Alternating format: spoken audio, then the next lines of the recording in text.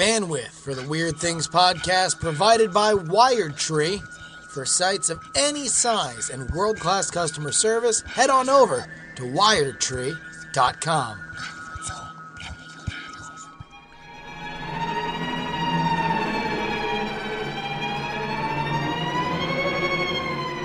Hello and welcome to After Things. I'm Andrew Main, joined by Mr. Bryce Castillo. Hello. And Gilderoy Lockhart, Brian Brushwood. Yeah, man. Hey, is it official? Is my hair longer than yours at this point, Bryce? Probably not. My hair's curly. So we get this. Okay. We get this. See, mine's reach my collarbone.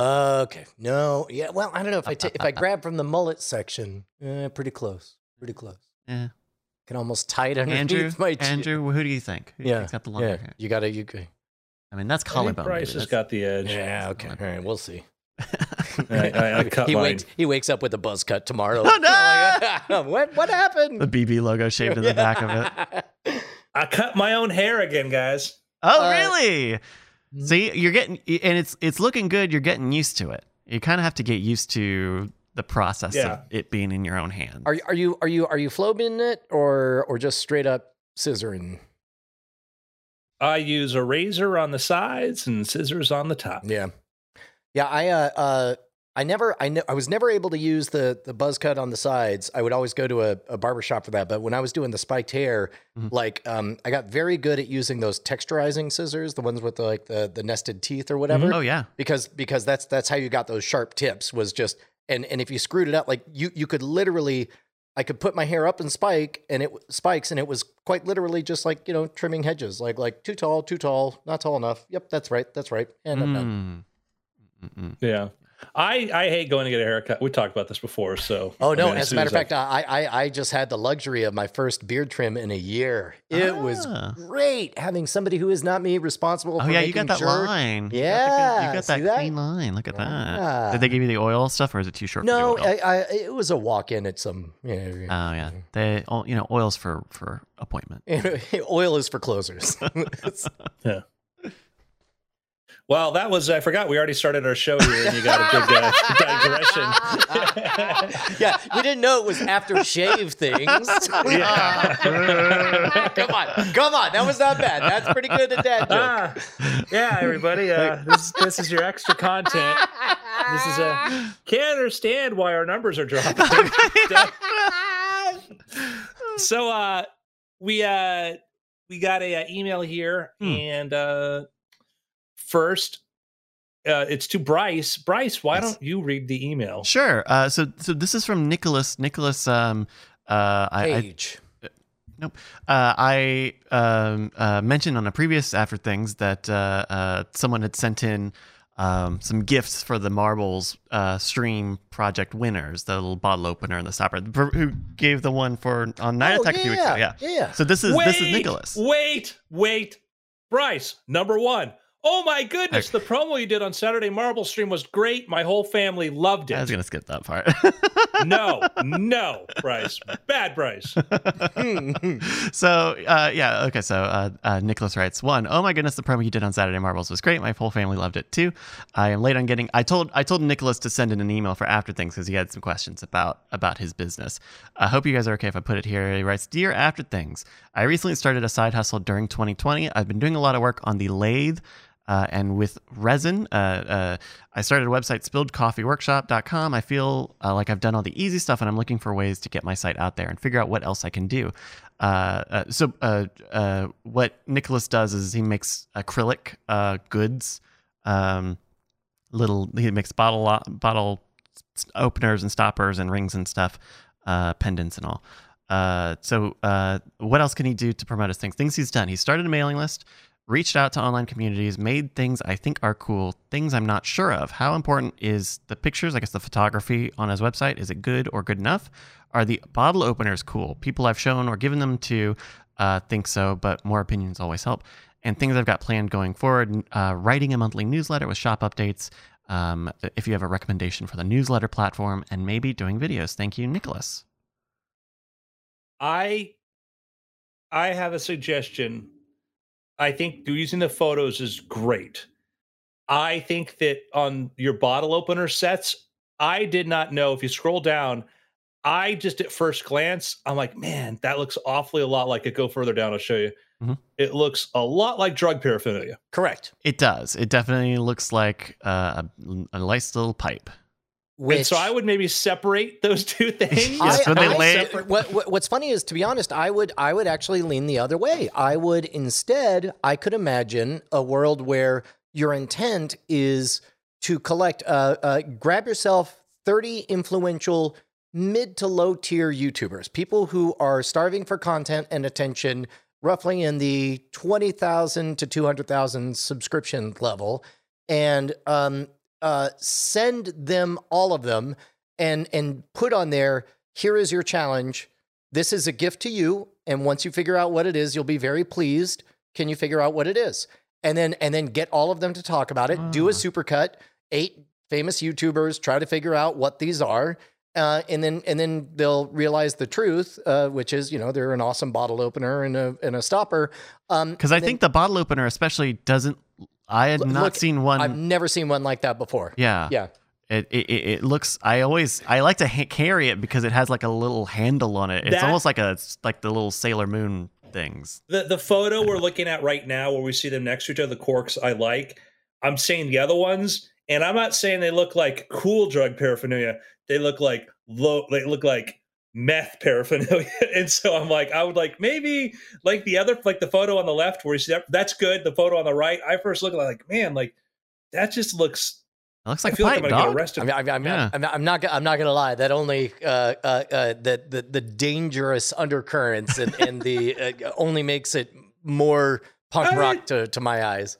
I think there's hippie and edge, and there's hippie and edge drugs, and then there's really sad and depressing drugs. And so I wouldn't want to lean into the meth side too much myself. But Brian, you're the branding expert. Well, well, I mean, it is one of those things where it's like that is a good point. Let's say you do want to reach out to a bunch of influencers and give these as gifts and encourage them to try to figure out what it is. Get ready for every single one to give some answer of the same joke. Well, I'm hoping it's only pot paraphernalia and not meth paraphernalia. But if you're comfortable with that, then roll with it. And also the nice thing is they're going to say whatever they want to their folks in their tribe, but you in your supercut video get to edit it any way you want. For example, a friend of ours was on Penn and Teller's BS show, and it's one of the few Penn and Teller's BS shows that for years afterward, publicly, they've admitted they felt like they didn't do a good job treating it with the respect that it deserves, and they missed the mark. And because what they ended up doing was they took all of the best lines that my friend said as the expert and had those words come out of Penn Jillette's mouth. And all of the stuff that played to the cheap pops, they had him say.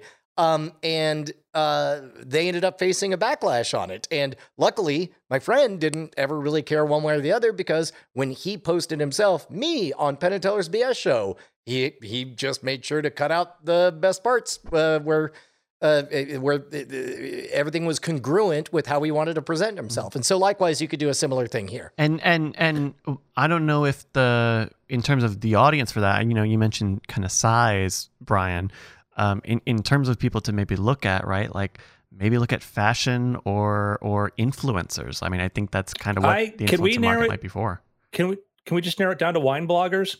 Yeah. I mean, I would go right after the wine bloggers and Instagrams. The people doing anything wine related on there? Or beer for the bottle openers. Well, I suppose my impulse is, if you want to play up, like, here's a mysterious object, see if you can figure out what it is. I would zag instead. I understand, and you wouldn't be. I don't think it's a wrong call to zig. I suspect more interesting answers would come from top cartoonists or comedians or what have you. I'm thinking the goal is to sell them, and I think about like people who are really into, like, you sell to magicians and you sell magic paraphernalia. You sell to people who are into games and hobbies and stuff. That is your audience. So you go right after. You use your shows, your things to sort of say, hey, you like this, you like that. People who are into wine, everybody's into the sort of the ceremony and the fetishization of it. And I would say I spilled coffee workshop. I kept expecting to find coffee related stuff, but it's like beer and wine. Yeah. My thinking is like, if you give these, I would try as an example, like going to some, people who blog about wine or whatever, give them to them to see if they talk about them, because people who drink wine, they love the process and the ceremony. So, here's a special thing to use to open it. Here's a special thing to do that with. Correct. I would try that first. And I think you revealed a bias that I have, because there's two discussions to be had. If what you want is to sell them and that's all you care about, then I do think there's a lot of merit to going direct on there. However, I tend to, as I put it, want to go the long way around, where along the way you make sure that you build your own platform and your own voice. So down the road, whatever other thing, you don't have to start this whole process all over again and borrow other people's platform to get the word out. Because if you just send out and sell it, yes, you will capture all of the emails of everybody who buys it, but now you only have that one platform. Whereas if you send them out and collect the most interesting parts and then make your supercut videos and then build your own kind of fan base. How do they get the supercut video watched? How do they get people to see it?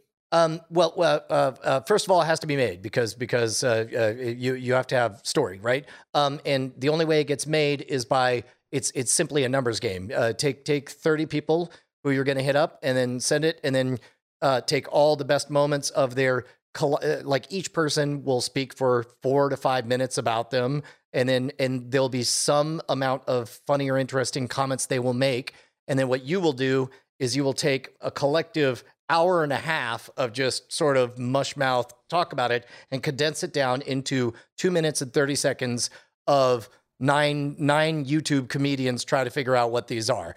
And then once that gets literally any views, because again, what you do is you borrow another community. You go to, Reddit's Whiskey Tribe or food or wine or whatever it is. And hopefully if the content is interesting and doesn't overstay its welcome, then you now have a formula that's infinitely replicable that you could keep on going, like 9 race car drivers try to figure out what these are, 9 politicians try to figure out what these are, and so on. And at that point, yes, you're taking, and again, I am very aware this is the long way around, because ultimately what you want is to sell stuff. But if along the way what you want is your own vehicle, your own platform, your own fan base, then it's worth the I find that it's worth the extra step, so that when you eventually move beyond bottle openers and wine stoppers, now all of a sudden you're introducing your own unique invention or whatever. You don't have to repeat the process of borrowing a bunch of other people's platforms as well. I think if that's within the wheelhouse of what somebody's trying to do, but I think that the challenge is, I know a guy who makes like coin gimmicks, amazing coin gimmicks. His coin gimmicks are like the best in the world. And for those of you who know what a coin gimmick is, forget I ever said it. He loves to spend time on his lathe and make these things, and that's what he loves to do.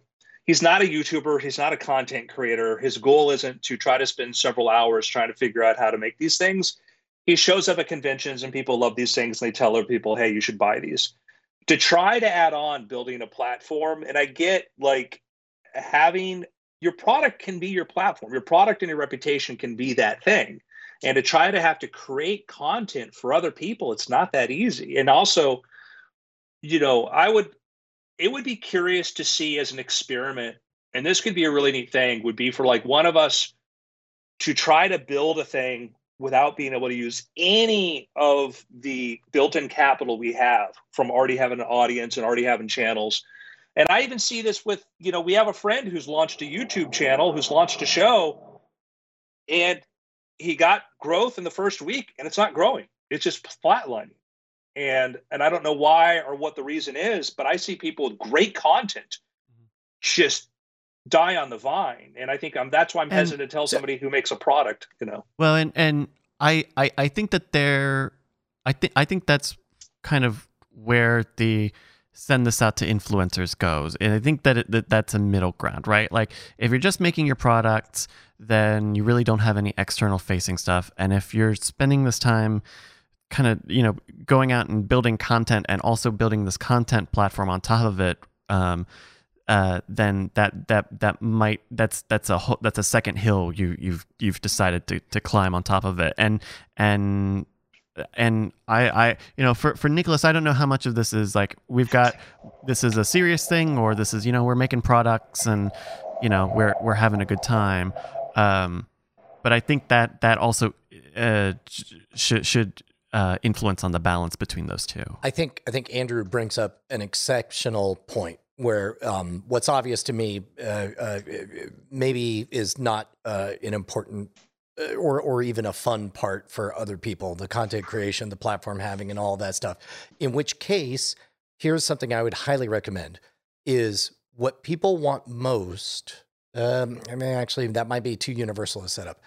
What I suspect a lot of people really want when they spend money on things is to feel like they are buying from within. And so, all of which is to say, here's another thing you could do. Same thing I said about everything. You don't have to do the collection video, but what you can do is send out 30 units to high value, back to what Andrew was saying, people within the wine community, within, the beer community or whatever, and say, I make these. They're very, very good.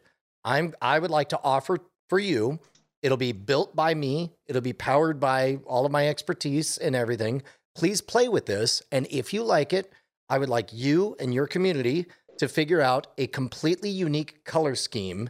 And I will do a limited run of blank of these that will be branded. I'll put your brand on it. A branding co-deal. Your deal will be, these are yours, powered by name of my thing. Now, all of a sudden, they're the ones selling directly to their tribe, and they already have the established thing. You are the benchmark of credibility behind it, and you're the one that is powering everything. I think that's a really solid way. If you're able to get like an engraver or do custom colors, whatever. Like I think you probably would not. But I think doing a branding thing or a commercial service thing is not out of the cards. And what he can do with these are resin blocks, is he can put all kinds of stuff in there. Mm-hmm. So if somebody likes flower petals or something like that, you could design. Go to a famous person who's always doing stuff with Legos or whatever. Take those single block Legos and just drop that in the resin, and then you can actually see the Lego blocks suspended in there. And I think it's a very good, like we're looking at some of the images, and it seems like they're able to make a lot of different things, pens and with an ice cream scoop, and that gives you a lot of versatility, right? Where it's not just, okay, we're making an acrylic thing in a mold, but we're also making a utility. We're making something that has some utility value for whoever it is. Like, I think that there's a non-zero element to that, even when there's a branding or another platform. Oh, that's fascinating. Miravina in the chat says, my hubby would love D&D dice in one of those products. That's a thing you could literally do, is reach out to a popular, there's a whole strata of D&D podcasts and YouTube channels or whatever, and say, here's what I'm going to do. I take these D&D dice and I put them in a blender, and I pull out all the best looking pieces, and they go in.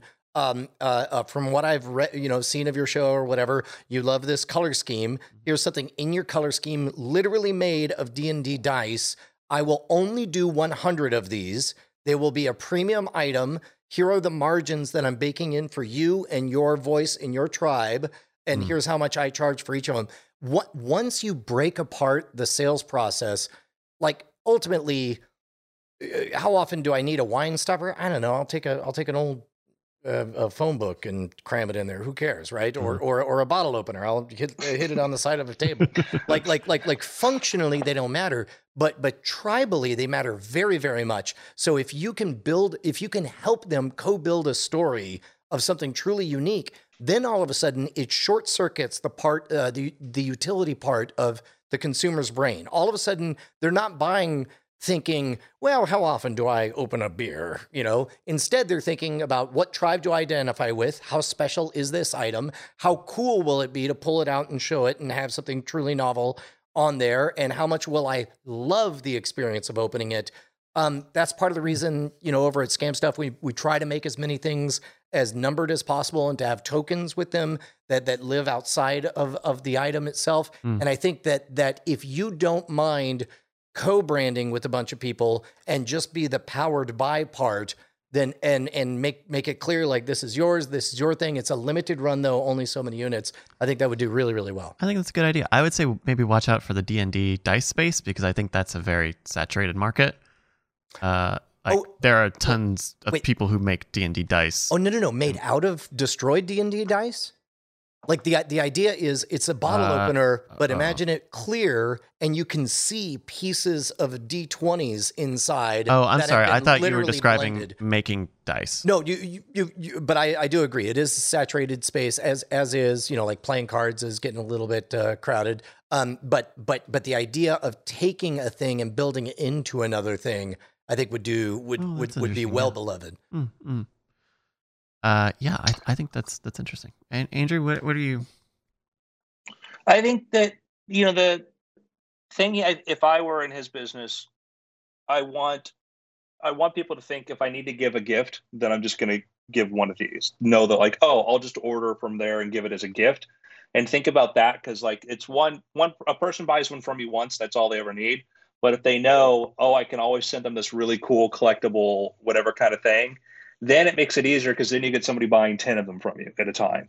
And I think that's a thing to really focus on, is lean into the idea. When people get it, let them think, oh, yes, I can give this as a gift to somebody else. You might even put in like a calendar of like, hey, here's as many, like a 1-card postcard size calendar. When you have to give gifts to people, think about this or something. Just something to just really put that in people's heads, to the idea that it's not a one-off relationship, that you can be this go-to source for that. No, go ahead. I don't want to cut you off. Sorry, both of us had ideas. Go ahead, Andrew. Yeah, like I have, like, whenever one of my books hits like a record-breaking sales thing, whatever, my publisher sends me the book mounted inside of a case, or I get these metal sheets. There's some dude who gets that business. There's some dude who gets paid by them to go make these specialty sort of things sent to me. And then I get gift baskets, like to announce stuff. And so they've got on speed dial, this is who we order from to give away these gifts. So think about that. Keep in mind, if somebody pays, let's say there's a crazy premium, super special edition, famous D&D podcast, you end up somehow spending $60 on a wine stopper and a bottle opener. But now you're on the list, and around holiday time, you get to say, hey, it's me, the guy that made your favorite bottle opener and wine stopper.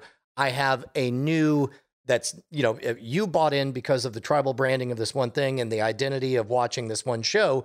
But I made this thing that's a more general story that will approach to more people. But it too is a limited run. Only it's limited to 2,000 instead of 200. And I one thing I wonder about, and this might be taking us a little bit off on the side here, but I think we're assuming. I think we're coming from a place where we're assuming Nicholas can make hundreds or thousands of these things, and if so, then I think these are good ideas. I almost wonder if there's another play in terms of going a little more custom and a little more high end, right? Taking some of these ideas and saying, hey, send me, like, if we're talking about like the broken up D&D dice thing, right? Like, figure out your proof of concept and figure out how a process on how to make that, and then sell that as a service. Say, hey, for $100, $200, whatever, I'll send you a label. Send me your dice. I'll break them up and I'll put them in a bottle opener or whatever. Like, I almost wonder if going custom and lower volume at a higher, more premium price is a way to go and a way to stand out, because I do think that there's a possibility that the acrylic stuff that might be enough of a commodity where you might just be able to be priced out versus another company that just makes this, does this at a huge mass scale.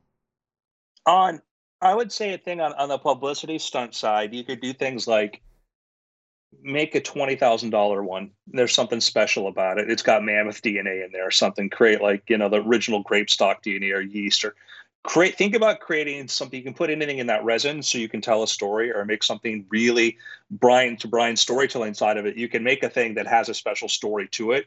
And that could be a PR thing because it's like, oh, how about this gift? Because like every holiday season here, like you could buy this $10,000 such and such purse. And it's the thing they made that was just to get a press release, just to say, we offer this really crazy item. So if you could think of like a really, really, really, we got ghosts captured in here, whatever, right.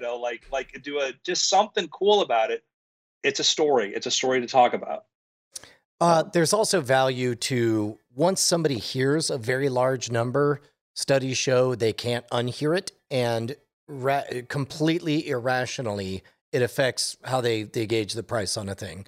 Like if I hear a story about like, here is, do you know what the most expensive bottle opener in all of history? It's sold at Sotheby's for $2.5 million, and it had this story behind it. The most expensive mass marketed one was $10,000 and blah, blah, blah, blah, blah. None of those stories have anything to do with this very reasonable Night Attack branded bottle opener that's only $49.95. Would you like to buy one? And you can't unhear that $2.5 million, that $200,000 number. And then it affects how you feel about spending $50. And, on the story side too, is that if there is like a legit neat thing about like putting, again, these are the dumb ideas. You'll have better ideas. Put in a trilobite fossil or an arrowhead or something in there.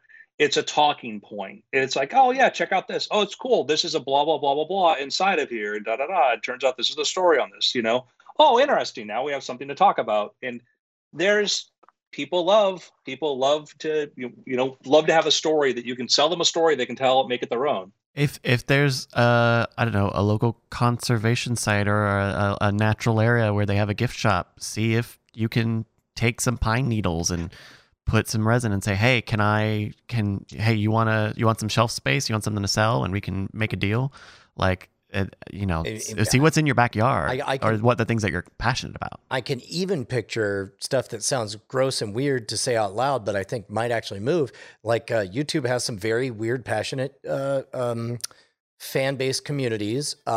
Somebody might go to a nurse and have their finger pricked and take a bit of blood and send a bit of blood, and it'll be mixed in with the batch, and somewhere in there is your favorite YouTuber's literal DNA in there. And that would be a publicity stunt for sure. Exactly. Right. I mean, it's like there's no, once you divorce what you're selling from the actual function of a thing, a lot more becomes possible, because once we're not saying, man, bottles, they're so hard to open. Am I right? Mm-hmm. Nobody knows how to open them. We figured it out. It's only $50. Like, that would be insane. Nobody would do that. But tapping into a unique story and in partnership with someone, I think would be really, really good. Yeah. Sounds cool. Any books or any advice anybody have out there? What was the we talk a lot about the book Alchemy, that I think we've been circling around along a lot of the ideas in there. Rory, I forget the rest of his name. Sutherland, yeah. Alchemy talks about all the counterintuitive ways where by in time making a trip longer, you can create an experience that feels shorter, and that's and you could do it without spending billions of dollars in infrastructure that requires taxpayer and eminent domain and all that stuff. I think really that's what we're talking about, is taking a commodity item and figuring out how to make it special with a little bit of alchemy. Especially to co-sign what you were saying, Brian, is I've been watching a lot of Shark Tank lately, and the thing that they always harp on is like, okay, well, what about your product or service or whatever is proprietary? What is the thing that only you can do, whether you're protected by a patent or you have a trade secret or X, Y, or Z? And, I think acrylic goods on their own are a certain commodity to a certain point. I mean, you can hand do the colors and give it a sort of editorial touch, but look for ways to make it feel more premium, or where you are making it your own secret sauce that can't just be replicated for 10 cents with in a big factory where they have. Well, think about every T-shirt you've ever bought at every concert ever. The purpose of a T-shirt is to cover your bare chest, and that is, nobody advertises it as such. Instead, it represents I was there for that concert, in which case you pay $30 to $80 for it. Or it represents I am part of this tribe, in which case you spend $25 to $30. Or if it represents I just want my shirt covered or my chest covered, in which case it was free because t-shirts rain from the skies. So it's like, think about the story you want to tell. I'll double down on Alchemy as a book because it is, there are things that are obvious that we don't put labels on them because we assume they're obvious, then we find out that they're not obvious. And there are things that are counterintuitive that make sense once you stand in the right point of view to look at something. And I think this book is filled with a lot of examples of that. And I think so much of like understanding today is sort of, and I'd also maybe do kind of a recommendation to Marshall McLuhan, who in the 20th century wrote some really interesting books and essays about culture and the technology age that we lived in that were just neat ways to sort of frame things and understand stuff, because sometimes you just have to step to the side and you look at stuff like, we talk about news and entertainment, but news is entertainment. The way we consume news, it's purely an entertainment product. The way they choose stories, the way things are done is done from that point of view. And people in news hate to be told this, but it is. It makes its money the same way. It's driven the same way. And once you see that and you look at how we're catered to that way, then you look at it differently. Then you understand too, like, Brian's talked a lot about Ryan Holiday, who understood how do you get a story to get built? How do you build a story to get it from a smaller outlet to a bigger outlet? How do you create something out of nothing?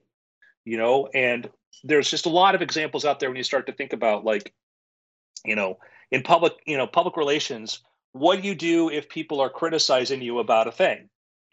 Sometimes the best thing is to say nothing, because the moment you respond, it becomes a story, which also shows you if you want a thing to be a story, criticize something else, attack something else, or attach yourself to something else. And then all of a sudden it gets built up. And you go look on any news site and you look at the number of just complete BS stories. You're like, so-and-so and his wife, spent such and such to buy this house in this area. Or like, look how much they spent on redoing their pool, or they get the story behind the dog they got. You're like, where are these stories come from? Well, they're manufactured by PR people, right. And so much of our news comes from press releases and stuff, and stories fed on all sides, politics and everything. It's once you look through that lens, everything starts to change.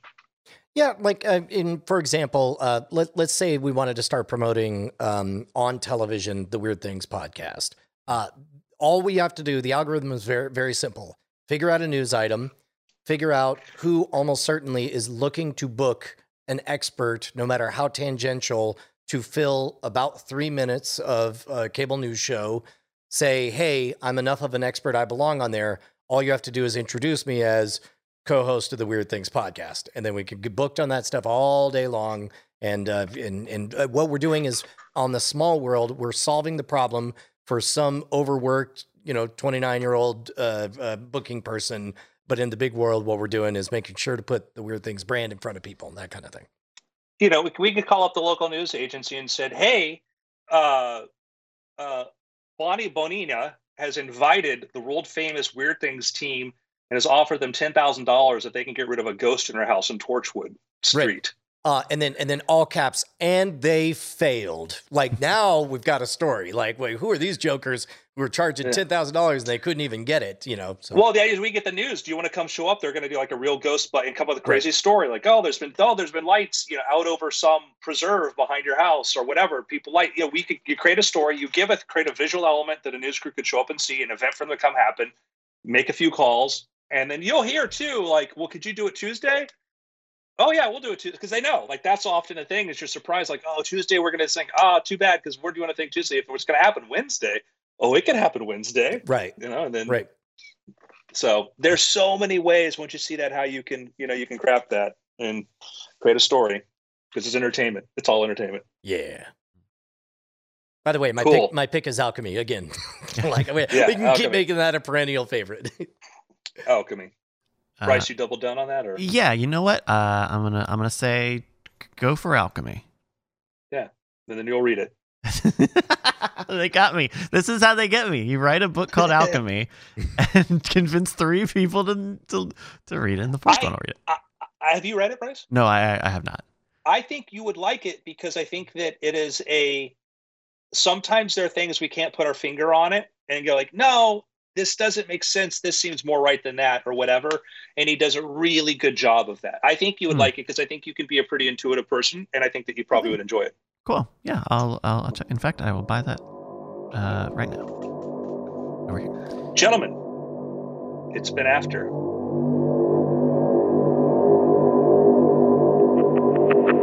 Diamond Club hopes you have enjoyed this program.